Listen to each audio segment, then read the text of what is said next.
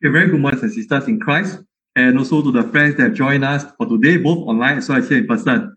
Thank you for taking time to be with us this morning to worship together, despite the heavy rain that we have out there. It's always a pleasure to see all of you this morning.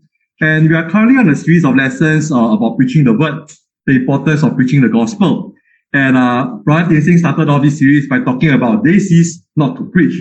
We look at the example of the first century Christians, how they persevered in preaching despite the problems, the difficulties that are faced with. And then we also spoke about the word of God as a fire in the heart, how this fire is keeping us burning so that we'll be compelled to preach God's word. And Brother Danny shared with us about the foolishness of preaching, that even though we preach the word, some people regard it as foolishness. They think it is a foolish message to preach about a dead man by one who is resurrected. But we see that our preaching is important because preaching is about us. It's about preaching Christ. Preaching is not self-centered, but Christ-centered. And so following on from this series, today we'll be speaking on preach what is needed. To preach the thing that God wants us to preach. You know, our late founding father, Lee Kuan Yew, once shared in a party commemorative book, one of the key governing principles of the PAP. And he says, give clear signals. Don't confuse people. Okay, I think our late Prime Minister had a lot of wisdom in the principles that he has when he founded the PAP and how he brought Singapore to his glory. And I think these are some things that we can learn from him, that when it comes to leadership, you must give clear directions so that people know how to follow. On the other hand, however, the late US President Harry Truman once made a comment in a speech that he delivered in 1948 about the tactics that are used by his political opponents. And the principle they use is, if you can't convince them, confuse them. If you can't convince people of what you want to tell them, you make them confused so that they don't know who to follow, what to believe. You know, sad to say, today, many religious leaders of today, they seem to favor the latter principles to confuse people. And today you see that there are so many denominations with so many doctrinal beliefs, so many practices that a lot of people are really confused. They don't know who to follow, who to believe. And some of these denominations, they use linguistic gymnastics, which means that they twist the word, they use the word to support their ideas, their own belief. They use what they call new hermeneutics. That means the new hermeneutics, the word means the science of interpreting the scriptures. So they try to redefine terms, reinterpret the scriptures in order to suit their own teachings, their own agenda. And sometimes they also use straw man arguments. Okay? Arguments that are founded on emotional appeals, they are not grounded upon the truth in the Bible. They use human logic, human reasoning to try to suggest why you should do this, why you should do that. But such is not what the Bible teaches. However, the Apostle Paul tells us that rather than to handle the word of God deceitfully, rather than to confuse people, he tells us we need to rightly divide the word of truth, to give clear directions so that people will not be confused. And so in this morning's lesson, I should like to discuss how we are to preach what is needed. What should we preach and what does God want us to say? The first thing I'll talk about is the right medium. To preach what is needed is to preach with the right medium. You know, today, there are people who do not preach with the right medium. They tend to look for revelation from God, but they are looking at the wrong places. For instance, today, they look for revelation from God from all over the place. They look towards the weather. Today is a rainy weather. Oh, it's thundering. I mean, God is angry with us. We have done something wrong. This morning, I was just joking with my wife. My wife said, why every time we come to church, it always rains? Last week rained, this week also rained. I said, oh, God is telling us that we need to leave the house early to avoid the rain because it's taking too long to get ready. Okay, but anyway, that's just joking. God doesn't tell us that message that way. Okay? But today, people look for directions. Oh, I look at the tree has this shape, or it means that this is God's message to me. I look at the animal. You know, sometimes ancient tribes, they look at the animal and choose how they turn out. Oh, this is God's message to me. Today, people want revelation from God, but they are looking at the wrong medium. In times past, God speaks through prophets. Okay? Hebrews chapter 1 verse 1 says, God who at sundry times and diverse manners spake in time past unto the fathers by the prophets. Okay? The New King James explains it more clearly. It says, God who at various times and in various ways speak in time past and the same thing in time past unto the fathers by the prophets. So in ancient times, various ways, God speaks to us. But notice the Bible says this is in times past. Long ago in the Old Testament, okay, we see that these are how God speaks to men. Okay, even in the first century, the church, God also speaks to men through prophets. Okay, but notice, olden days, yes, God speaks to men in various ways, in various means. One of which is through prophet. You'll recall that God speaks to men, prophets of old. For example, God told Jonah to preach unto Nineveh the word that I bid you. God speaks to men directly. But as you'll see later in this lesson, today God does not speak to us through prophets anymore. God will not send a direct message to a man to say, go and tell the church, this is what I want you to do. But yet today, people are still looking for revelations like that. They want to look for prophecies. They want to look for direct messages from God. Okay. And today, there are people who go to fortune teller.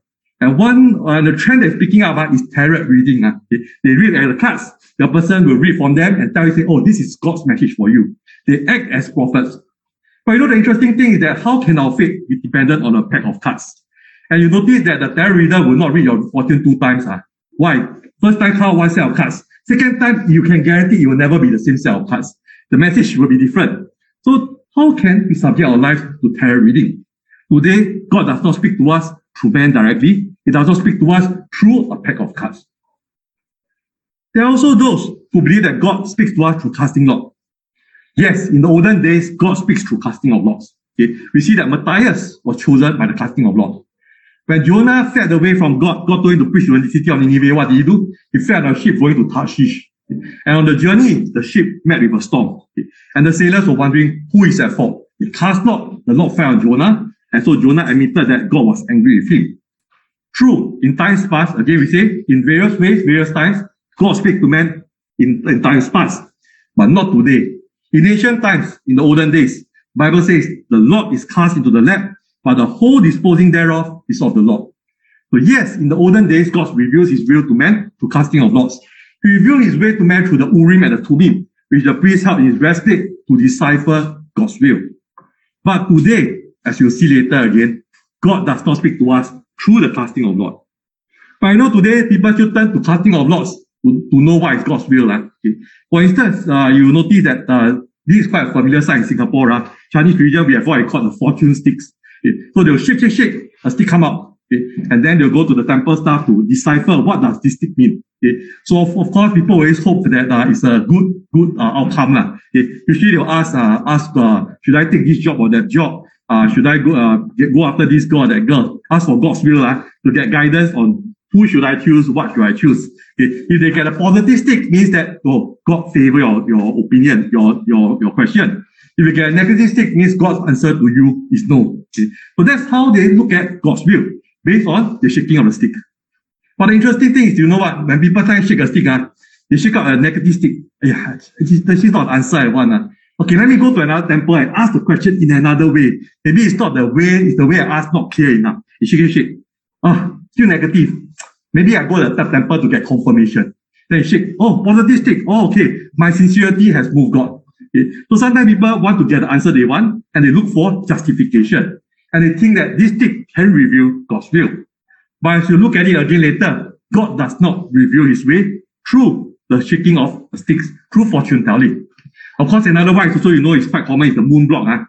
You have 2 half crescent shape, and then you turn, you shake, and you turn. If it comes out alternate sides, it means that answer is yes. If it comes out on the flat side, I think I was reading it says flat side, it means no. If it's on the round side, it's shaking, it looks like God is laughing at you. The question is unclear, or he don't know what you're asking, so you ask again. Okay. So, but you see that this also is heavily skewed towards the yes answer, because left, top and bottom and top, and then the shaking is you try again. So only one answer is no. So heavily stacked towards the yes answer. Okay. So again, people look for ways to look for God's will, want a direct answer from God. Thirdly, in times past also, God speaks to man through visions and through dreams. Okay. And look at what he says in Numbers chapter 12 verse 6. He says, "Hear now my words. If there is a prophet among you, I, the Lord, will make myself known to him in a vision and will speak to him in a dream." So yes, in times past, God speaks to man through visions, through dreams. You look at how Isaiah had a vision of God. Paul was called to the third heaven. He had a vision of being called to the third heaven. John, when he wrote the apocalyptic book of Revelation, he also had a vision as well. Okay. And of course, God also speaks to man in dreams. We talk about how Solomon had a dream. Okay. And God asked him for what he wants, and he said he wants wisdom, and God granted him his request. Okay. And so today, sometimes people, when they have dreams, they are wondering, is my dream a message from God? Why do I keep having this recurring dream? I think God is trying to tell me something. And then they go and look for dream interpreters to interpret their dreams for them. On the other hand, there are also some who look for mediums. Okay. I want a message from my family member that's passed on. I want to know what they have to say to me. Or I want to get some counsel from divine divinity to find from God. And so they turn to medium, whereby the medium claims to go into a trance, to see visions, to bring messages from the deity to give to them. Okay. But of course, the mediums also know Singaporeans are quite practical. Okay. If you give them a question to ask, people will ask, what is the number that is coming up in tomorrow's Toto? Which stock will rise, which stock will fall? So they tell you, you cannot ask about things that will harm people. You cannot ask about things that will, is for human greed, for personal gain. You can't ask this kind of question. Okay. So they give you answers to what you want to hear, and then that's how they make money from you. Okay. And of course, they also, if they cannot give you the answer, they will say, this is heavenly secret, cannot reveal. Chinese say, 天机不可泄露. God has a secret, you can't know it. It's not for humans to know. Okay. So again, man goes through various ways to look for God's will. But the simple fact is that God has revealed his will to us. Instead of going through these mediums, okay, what is needed in these last days has been given to us. We have to look at the right medium. Okay. And what is this right medium? Okay. Look on to see what verse 2 and verse 3 have to say. So in times past, God spoke to man in various times and various ways. That's in time past. All the things we talked about earlier, through laws, through prophets, through dreams and visions. But notice what that verse 2 says. It's a contrast. Times past, God spoke to man, yes, various ways. But in these last days, he has spoken to us by his Son. Notice God says very clearly, these last days. And what do you mean by last days? Okay. Well, Peter gives us an understanding. When we look at Acts chapter 2, verse 17, he relates to the prophecy of Joel, okay, about how they come to pass in the last days, where God shall pour his spirit upon all flesh. Okay. We're talking about the gift of the Holy Spirit given to them in the first century. So the last days is referring to this current age, the Christian age. Generally speaking, the Bible is divided into three ages, as we know. The patriarchal age, the Mosaical age, and the Christian age. The patriarchal age lasts from the time of Adam all the way to the time of Moses, where God deals with people as individuals. And the head of the household is the priest. That's why you see people like Abraham, like Job, they make offer, they sacrifices. Okay. By the time of Moses to the time of Christ is the Mosaical age, okay, where God dealt with people as a nation. The Jewish nation were his chosen people. And the priests during that period of time were the Levites. How about today? Today is the last days because there is no more age after that. The Christian age, God deals with us universally. Anyone, everyone can be a child. Not just the chosen people, not just a particular nation, not just the Jews or the Israelites. Gentiles are welcome into the kingdom. And today, all Christians are priests, as 1 Peter 2 verse 9 tells us. So the Bible says, in these last days, in the last age, the Christian age, God speaks to us how? Through his Son. And we'll look at what does he mean by speaking to us by his Son. Okay. But he goes on to say that Christ, whom he appointed heir of all things, so Christ is the heir of all things, and through Christ, he made the world. And being the brightness of his glory and the express image of his person. The express image means that Christ is the very image of God, because Christ is God himself. In the Godhead, there are three persons, three distinct persons, the Father, the Son, and the Holy Spirit. So of course, the Son is referring to our Lord Jesus Christ. So we see that Christ is the image of God. So I think it's very valid, it's very true that when Christ brings the message to us, it is God's message to us. Consider how God spake through Jesus. When Jesus was on earth, he says, I speak not of myself, but the Father which sent me, he gave me a commandment, what I should say and what I should speak. So notice in times past, yes, God speaks to men directly. But today, no longer directly, it's through his Son, through Jesus. When Jesus came here, he revealed God's message, God's will to us. But today, you can say Jesus is no longer with us. How then can I know God's will? Well, we see that Jesus actually sent the Holy Spirit upon the apostles. Okay? In John 15 verse 26, Jesus says, when the Comforter is come, whom I will send you from the Father, even the Spirit of truth, which proceedeth from the Father, he shall testify of me. So notice Jesus said that he will send the Holy Spirit, and he's speaking to the apostles. And so we have the Holy Spirit coming upon the apostles. And what does the Holy Spirit supposed to do? Jesus continues to say in chapter 16, verse 13 of John, the book of John, howbeit, when he, the Spirit of truth, is come, he will guide you into all truth. So notice, the Bible tells us, Jesus tells us, that when the Holy Spirit come upon the apostles, they shall know all truth. How much truth? The Bible says all truth. Whatever God wants men to know, whatever God wants us to know of his will, Jesus has revealed to his apostles through the sending of the Holy Spirit. That's why Paul says in 1 Corinthians 14 verse 37, that if any man think that he is spiritual, let him acknowledge that the things I write unto you are the commandments of the Lord. Whatever the apostles write down, they are actually direct commands from Jesus, given to them through the Holy Spirit. And of course, today, we don't have Jesus with us today, but we have his word, the Bible. Notice what Paul says in Ephesians chapter 3, verse 3 to verse 5. He says, how that by revelation, what did we say earlier? Revelation through the Holy Spirit. How that by revelation, he made known unto me the mystery. So the mystery has been revealed to the apostles. You know, sometimes we are very fearful of the word mystery. We think that mystery means something you cannot understand, you can never know. But mystery doesn't mean that. Mystery is something that is hidden. You read the mystery novel, you may not know what is happening. But towards the end, when the ending is revealed, you know the whole plot. No one wants to read a mystery novel where by the end of everything you just say, I don't know what is happening. That's really quite a lousy novel. I think nobody wants to buy that. But you want to be intrigued. You want to guess. Ultimately, you want to know the answer. That's what it means by mystery. At the point in time when it's not revealed, the people do not know God's will. They do not know God's plan of salvation. But notice what Paul continues to say. He says he knows the mystery that is revealed to him, and he wrote in a few words. So he wrote down the words. And when you read, you may understand my knowledge in the mystery of Christ. So is this mystery incomprehensible? Is this mystery too difficult for us to know? Not true. Because Paul says when you read, you can understand the knowledge of the mystery in Christ. So this mystery means that it's something that is hidden, that is not revealed. But when Paul writes it down, when Peter writes down the words, when John writes down the word, they are now revealed to us. When we read them, the Bible says, you may understand. And he says in verse 5, which in other ages was not made known unto the sons of men. Remember, we talked about three different ages. Christian age, we are living in today. But do you know that the plan of salvation was not known to the patriarchal age, to the Mosaical age? They know that the Messiah will come. But you know, to the Jewish mind, they always think of an earthly Messiah. A king that will liberate them, just like the kings of old. King David, the great kings of old. King David, King Solomon. They will liberate them, deliver them to prosperity. That's why the Jews always misunderstand about the kingdom. They were always looking for a physical kingdom. Even though our Lord Jesus has said, my kingdom is not of this world. In John chapter 18, verse 36. So Jesus has revealed to us his will for today. Today in the Bible, we know what people of old did not know. The patriarchs, the people in the time of Moses, they were looking for towards the coming of the Messiah. But today, we have this mystery that revealed. And now it says, it is now revealed to his holy apostles and the prophets by the Spirit. And what is this mystery? If you look on in verse 6, it talks about how the Gentiles should be fellow heirs of the gospel of Christ and how they are the partakers of the promises of God. So the mystery is that now the Gentiles have been accepted into God's kingdom. Today, salvation is granted to Gentiles. Gentiles means those who are not Jews, those who are not part of God's people, the people of Israel in times past. These are the Gentiles. But now salvation is open freely to every man.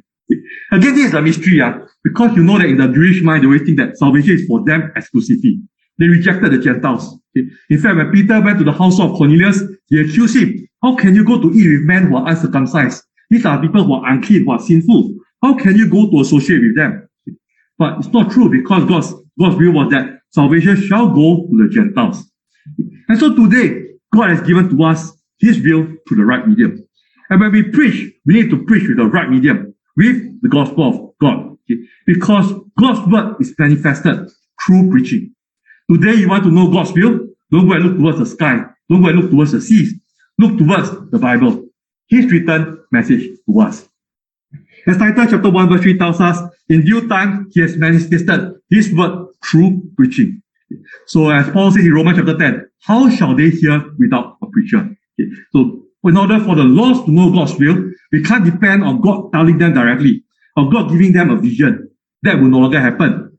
People must go and preach gospel. Christians, us, we need to bring the gospel to them, and so they can be exposed to the word of God. And so we think about when we talk about the right medium, okay, we are talking about the avenue of preaching, and that is what is needed. Secondly, when we preach what is needed, we also need to preach the right message. Today some may preach with the right medium, okay, that is through preaching, but they do not preach with the right message. They claim to preach from the Bible, but the message that they preach is not true. You wonder, how can that be so? If I'm preaching from the Bible, how can the message not be the right message? Well, today some have resorted to cunningly devised fables. And the Apostle Peter says that we have not followed cunningly devised fables. But today there are people who try to preach such things. They preach things that are fables, that are not from God. Okay? They preach and they speak where God has not spoken. Okay? So they turn to the Bible, but they add their own ideas, their own philosophies into the Bible. Okay? Take, for instance, the doctrine of theistic evolution. We know that these are two opposing viewpoints. How did the world come to existence? One viewpoint is God created the world, as the Bible tells us in Genesis chapter 1, verse 1. The other worldview is that there is no God. Everything just comes as a result of Big Bang, and then it evolved to the state that they are today. So these are two opposing viewpoints. But some people, in wanting to please the world and to please those who are seeking for the truth, they will say that let's combine the two ideas together. Let's have theistic evolution. So God created the world. He created the Big Bang. And then he allowed the world to evolve to the form that it is today. And then they look to the Bible and they insert the ideas into it. They look at Genesis chapter 1, verse 1, when in the beginning God created the heaven and the earth, and when God created light on the first day. And he said that, between these 3 days, there are actually a couple of years that is not written inside.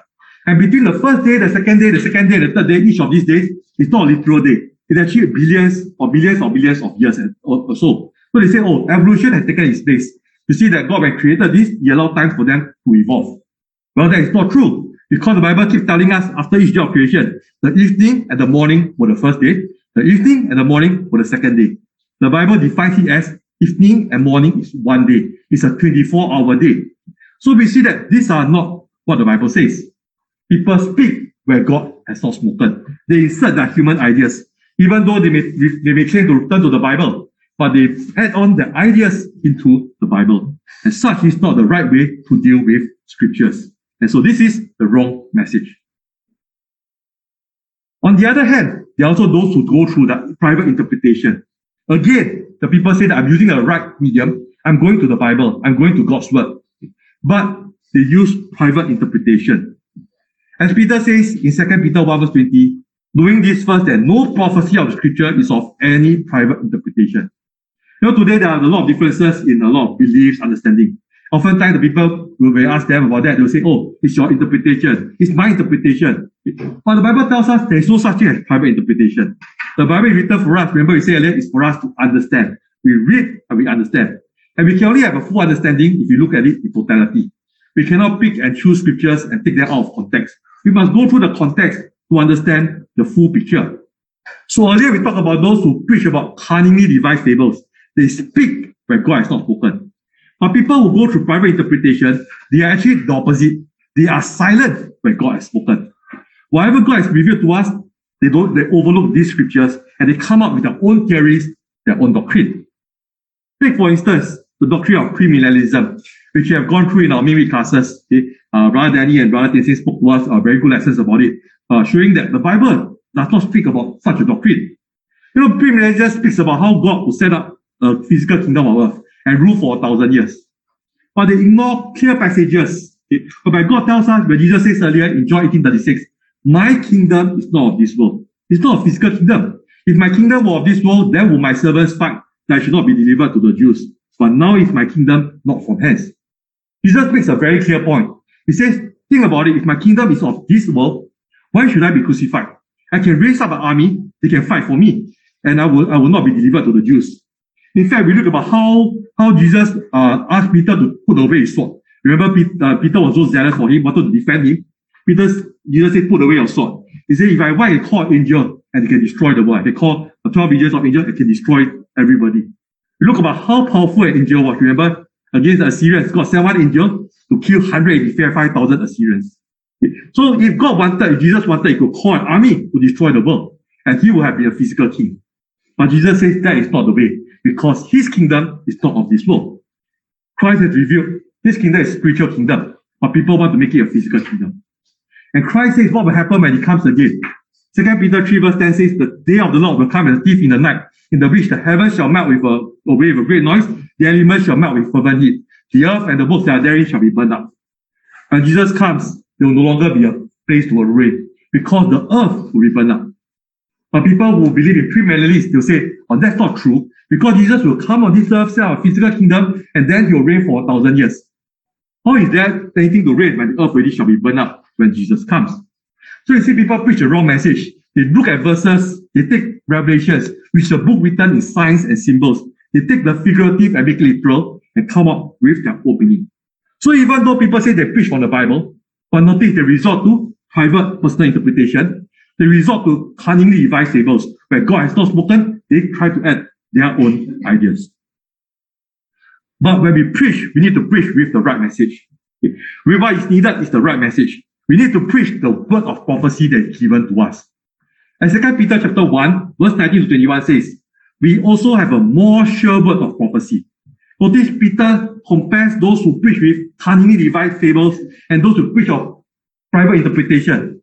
Peter says, we have a more sure, a more certain word of prophecy. Our Singaporean lingo will say confirm plus short, but this word is definite, it's confirmed already. Don't look at all these doctrines of people. Look at the sure word of prophecy. And verse 19 says, wherein you do well that you take it as unto a light that shines in a dark place, until the day dawn and the day star arise in your hearts. So the word of God will shine light into darkness. And so that's why it says in verse 20, knowing this first, that no prophecy of scripture is of any private interpretation. For the prophecy came not in old time by the will of men, but holy men of God spake as they were moved by the Holy Ghost. So today what we need is actually the sure word of prophecy. The message from God's word, the truth that is revealed to us, the whole truth and not part of it.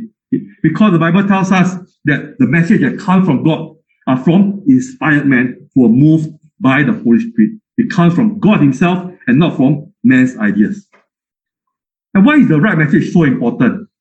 The Bible is important because the Bible declares all the counsel of God. As Paul says in Acts 20:17, they have not shunned to declare all the counsel of God. When he writes to us, he has revealed God's word to us. Notice the key word, all. So is there anything that God wants us to know, anything we want us to know about his will that has not been revealed? No, because the Bible says all the counsel of God has been declared to us. And the Bible also contains all things that pertain to life and godliness. As 2 Peter chapter 1, verse 3 tells us. So all that we need to live in this life, to be godly, to be pleasing to God, all of it has been revealed to us. Everything God wants us to know has been given to us. Everything that we need to know to be holy has been revealed to us. And lastly, the Bible tells us that the Bible is once for all, the faith is once for all, delivered unto the saints. Once for all, one time for all time. God does not make multiple revelation. He does not make continuous revelation. But this revelation is once for all. In the first century it's completed, and today we have the complete revelation of God's word. And so, brethren, we need to preach what is needed. We need to preach the right message, because with the right message, souls are saved through the gospel. Human wisdom, human logic, human thinking will never save man. But the gospel saves man. We need to preach the whole truth and nothing but the truth. As Romans 1:16 says, for I am not ashamed of the gospel of Christ, for it is the power of God unto salvation to everyone that believeth, to the Jew first, and also to the Greek. And so we talk about two things that we need to preach. When we preach what is needed, we preach with the right medium, we preach with the right message. And the third thing when we preach what is needed is to preach with the right method. Today, there are people who preach the wrong method. They preach with the right message, they go to the Bible, but for the wrong method. This means that they are using it for the wrong purpose. You may ask, how so? If I'm preaching from the Bible, how can it be with the wrong purpose? Well, you see, there are people today that preach it for the wrong reason, for their own selfish ambition, their own selfish desires. In 2 Timothy chapter 3, verse 1, Paul warned about perilous times that will come, dangerous times that will come. And in verse 30, he talks about these times will happen. Evil men and seducers shall wax worse and worse, There will be evil men, there will be worse and worse. And he says that they will be deceived and being deceived. So there will be times that will come in, where Paul warns of it, that where people will come and deceive us with false teachings, with things that he may preach according to the Bible, but for their own selfish gain, their own selfish motives. So today that people may preach the right message, but they don't use the right method or with the right purpose. For instance, Paul speaks about people, evil men, who are lovers of pleasure more than lovers of God. So there are people today who preach out of their own pleasure. So what they do is that they preach too little of God's word. You may have gone to places where people claim that they are worshiping God. But you see that the preaching of the message it may be a 5-minute sermon. But the rest of it is performances, concerts, things that excite people, appeal to the emotion. Yes, they may have preaching from God's word, but it's too little of God's word. The main purpose is entertainment rather than edification. Or you get people who come out to preach. The first part, they relate to a verse. The rest of it talks about personal experience, personal testimonies, talk about what they think, what they feel, talk about politics, talk about entertainment. Only at the beginning, they talk about God's word. At the ending, they conclude with the same message. But in between, it's not about God's word. Again, such is not the preaching that God wants us to have. So people today, they preach too little of God's word. On the other hand, there are those that preach too much of God's word. Okay, you may be very curious. Is there such a thing of too much of God's word? I thought the more of God's word, the better it is. Okay? Well, let me explain. The Bible again warns of evil men who have a form of godliness but deny the power thereof. So when I talk about too much of God's words, I'm meaning that too much vain repetition. Sometimes people take the Bible as a form of ritual. It's like a chant. Okay? So when they look at God's word, they just like reading, monotonous reading. No explanation, no nothing, just reading. And then they treat it like a chant. They recite the Lord's Prayer over and over again. Some people say that, you have to keep saying the same words so that God will hear our prayers. It's vain repetition. And Jesus warns us against using that in Matthew chapter 6. So again, it seems very godly, it seems very holy. But the whole service becomes like a ritual, like a ceremony, like a liturgical ceremony that is used in certain denominations. And thirdly, when there are some who also preach the wrong method, in that they preach out of corrupt minds. Okay. And 2 Timothy chapter 3 verse 8 says, now as Jannes and Jambres withstood Moses, so do these resist the truth. Evil men will resist the truth. They are men of corrupt minds, reprobate concerning the faith. Okay. The New King James Version uses the word disapprove concerning the faith. So these people are corrupt minds and they are disapproved of God. So today people can use the Bible, claim to use the Bible, but they abuse the texts. They abuse the text. They take the verse and use it to out of the context. Even the devil can quote scriptures, right? Remember, he quote from scriptures and thought Jesus jumped down from the top of the tabernacle, the top of the pinnacle of the temple. He said that the angels will lift you up, lest you hit against a stone. Okay. So he quoted from Psalms. Even the devil can quote from scriptures, but he's taking scriptures out of context because Jesus reminded him that you shall not tempt the Lord thy God. Okay. And today there are people who take verses out of context to justify their means. Again, they are going for scriptures, but for their own selfish and personal objectives and agenda. Consider today, we know that there is a very hot topic. It's about the topic of homosexuality. Okay. Even their churches, they actually come out in support of homosexuals. Okay. This is actually a picture of a parade that is carried out by Christians in Manila, so-called Christians in Manila. Okay. And you notice that some of them are actually quoting from scriptures as well. Okay. You notice that Patrick is over here, quotes from Psalms. Okay, I can't see clearly here. Psalm 139, Psalm 139 verse 14, where the Bible says, you are fearfully and wonderfully made. Okay. And they say that, this is support of homosexuality. God made you into homosexual. Well, consider the context. Who spoke this? David spoke this. Is David a homosexual? No, he has many wives, but he never married a man. Okay. So this is not a support of homosexuality. But he's talking about how God's power they can create us in such a wonderful way. Our human body is a marvelous invention. Okay. We can heal, our bodies can heal ourselves. Okay. We grow, we have intelligence. Okay. All these are given to us by God. That's why it talks about God's power, His omnipotence in creating man. When we compare with other verses like Ecclesiastes chapter 7 verse 29, okay, it tells us that God had made man upright, but man is the one who seeks out many inventions. When God created man, He did not create man to be perverse, or to be crooked, or to be sinful. But it is men that as they grow up, they seek out a lot of inventions, a lot of ideas, a lot of false teachings. Men do that, not from God. So you notice that even people can use scriptures and take out of context to justify their own agenda. So today, what is needed is not all these methods, purposes of using the scripture. But what we need is to learn the Holy Scriptures. As Paul tells Timothy, that from a child you have known the Holy Scriptures, which is able to make you wise unto salvation through faith in Christ Jesus. Rather than to use the Bible for other means that we talked about earlier, for entertainment, as a ritual, or even for their own selfish agenda. Paul gives 4 purposes how the scriptures are to be used. And we'll look at them in the next few slides. He says, all scripture is given by inspiration of God and is profitable for 4 things.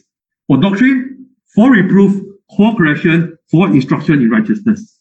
And what is the goal? That the man of God may be perfect, thoroughly furnished unto every good works. So the Bible, when it's used correctly, it makes us complete. It makes us perfect. And it equips us for every good work. And let's look at the 4 ways that the Bible should be used. Firstly, it talks about for doctrine. The word doctrine is from the Greek word didaskalia, which means teachings or precepts. It's the same word that is translated in Romans 12:7 as teaching. So the Bible is being used for teaching, to help people to know God's will, to know what God wants us to do, to know God's nature. Bible, we use it to teach people.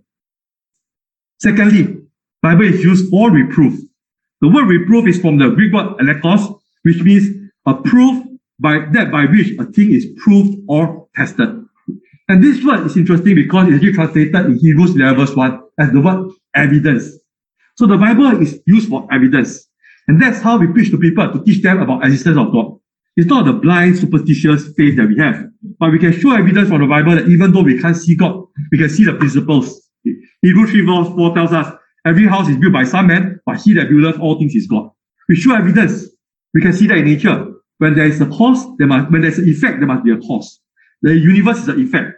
Where is the cause? We talk about how we can know about Jesus, the Son of God. Again, we prove it. We use that evidence. The miracles that Jesus did. The things that he taught, the perfection things that he taught. We talk about how John the Baptist bear witness of him. A lot of people bear witness of him, of his resurrection from the dead. All these are verified with proof and evidence. So the Bible, one way we can use is to prove, show people that it is indeed God's word. Christianity is true, for how we should be saved. All this we can prove from God's word. The third thing we can use the Bible for is for correction. The word correction means to restore to an upright or right state. You see, the Bible is not just for teaching, for academic knowledge, for me to know, to learn, and then to feel good about the knowledge I have. But the Bible is also to correct us. It means that if I go on the wrong road, go astray, I use the Bible to correct my brethren, to help them to come back to the right path, to be in a right relationship with God. That's why Paul says in Galatians 6:1, that if a man is overtaken in a fault, you who are spiritual, restore such a one in the spirit of meekness, considering yourself, lest you also be tempted. Paul says, restore them with meekness. And how to restore people? We have to show them God's word. I want to help you to change. It's not because of what I gave from it, but it's because what God wants us to do. So the Bible is used to correct people. And lastly, the Bible is used for instruction. The word instruction is from the Greek word paideia, which means instruction which aims at increasing virtue. So it's not just to correct people, but to help people to grow, to be spiritual mature, to be a better person, to be a better Christian each day of our life. Again, it's interesting because this word is used in Ephesians 6:4. Okay? Oftentimes we think about children, we need to nurture them, help them to be better. But do you realize the Bible is also to nurture us? No matter how old we are, even if you are 70 years old, 80 years old, the Bible still nurtures us, help us to grow. So these are the right ways that we use the Bible for. Not for entertainment, not for rituals, not for our own ideas. But use it for doctrine, for reproof, for correction, and for instruction in righteousness. And we need to preach what is needed with the right method. Because with this right method, Christians then today can live soberly, righteously, and godly through teaching. As Titus 2:12 tells us, teaching us that denying ungodliness and worldly lust, we live soberly, righteously, and godly in this present world. So this world has a lot of distraction. This world is a lot of wickedness. And Christians, as we go through each day, we find very burned down, very weary, and very burnt out. Okay? We have dealt with a lot of problems, a lot of distractions in life. But how do we keep going? We need to use God's word to strengthen us, to equip us, to reframe our thinking so that we can be able to live right before God. And so, brethren, in this morning's lesson, we have discussed about what is needed. What is needed is the right medium. You want to know God's will, don't go through mediums, don't go through using the prophecies and all this. Don't use dreams and visions. But we only know God's word that is revealed through the preaching of His word. Not just we have the right medium, we need to preach what is needed with the right message. We need to look at the Bible, the word of God. Again, we have to go to the gospel. Don't look at fables. Some people like to read what people say, a lot of commentaries. They tell you a lot of stories, but these are not edifying. These are not helpful. People who give their own private interpretation, this does not help. We need to look at the totality of God's word to know the truth. And we need to preach with the right method. That is, for doctrine, for reproof, for correction, for instruction in righteousness. The word of God is to teach us, not to entertain us or to make us feel good. If I ask, what's the difference between preaching and teaching? Well, preaching is more proclaiming God's word. But teaching is more than that. Teaching means you need to instruct them, you need to educate them, you need to expound to them to help to understand. And then people can apply God's word into our lives. And so when we talk about preach what is needed, I think these three things are things that we need to bear in mind when we preach the word of God. I'd like to end my sermon with an anecdote. The anecdote is told of a young man who had just started preaching. And he was worried about the criticism that he will face from a very cultured congregation that he's faced with. And so what he did was that he sought out an old experienced preacher for advice and told him of his concerns. You see, he was facing a dilemma. He asked him, "Sir, I find it hard to outline a sermon that I can preach to these people. Because if I cite anything from geology, there is Professor A, the geology professor who is before me. If I try to use an illustration from history, there is Professor B ready to trip me up. But if I choose English literature for some allusion, I'm afraid the whole English department will rise up and challenge me. What shall I do?" The old and wise minister simply replied, "Preach the gospel, my son. You probably know very little about that."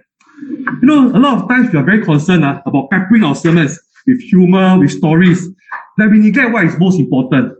What is most important is the preaching and expounding of God's word. A lot of times we think that a good sermon is a sermon that is entertaining. We confuse entertaining with edifying. Edifying is something that will build us up, help us to grow in knowledge, even prick us because you heard, that we feel very uncomfortable. But some people like things that feel them comfortable, make them feel happy. We like our ears to be tickled with stories, with illustrations. But remember, we need to preach what is needed.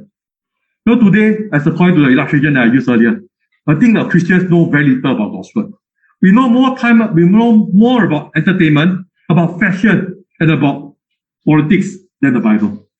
Today, there are people who probably know more about the divorce lawsuit of Johnny Depp and Amber Heard, all the salacious details, than they know about God's law concerning marriage, divorce, and remarriage. They probably know more about the latest fashion trends, what is in fashion, what to wear, than they know about God's laws of modesty, God's standards of modesty.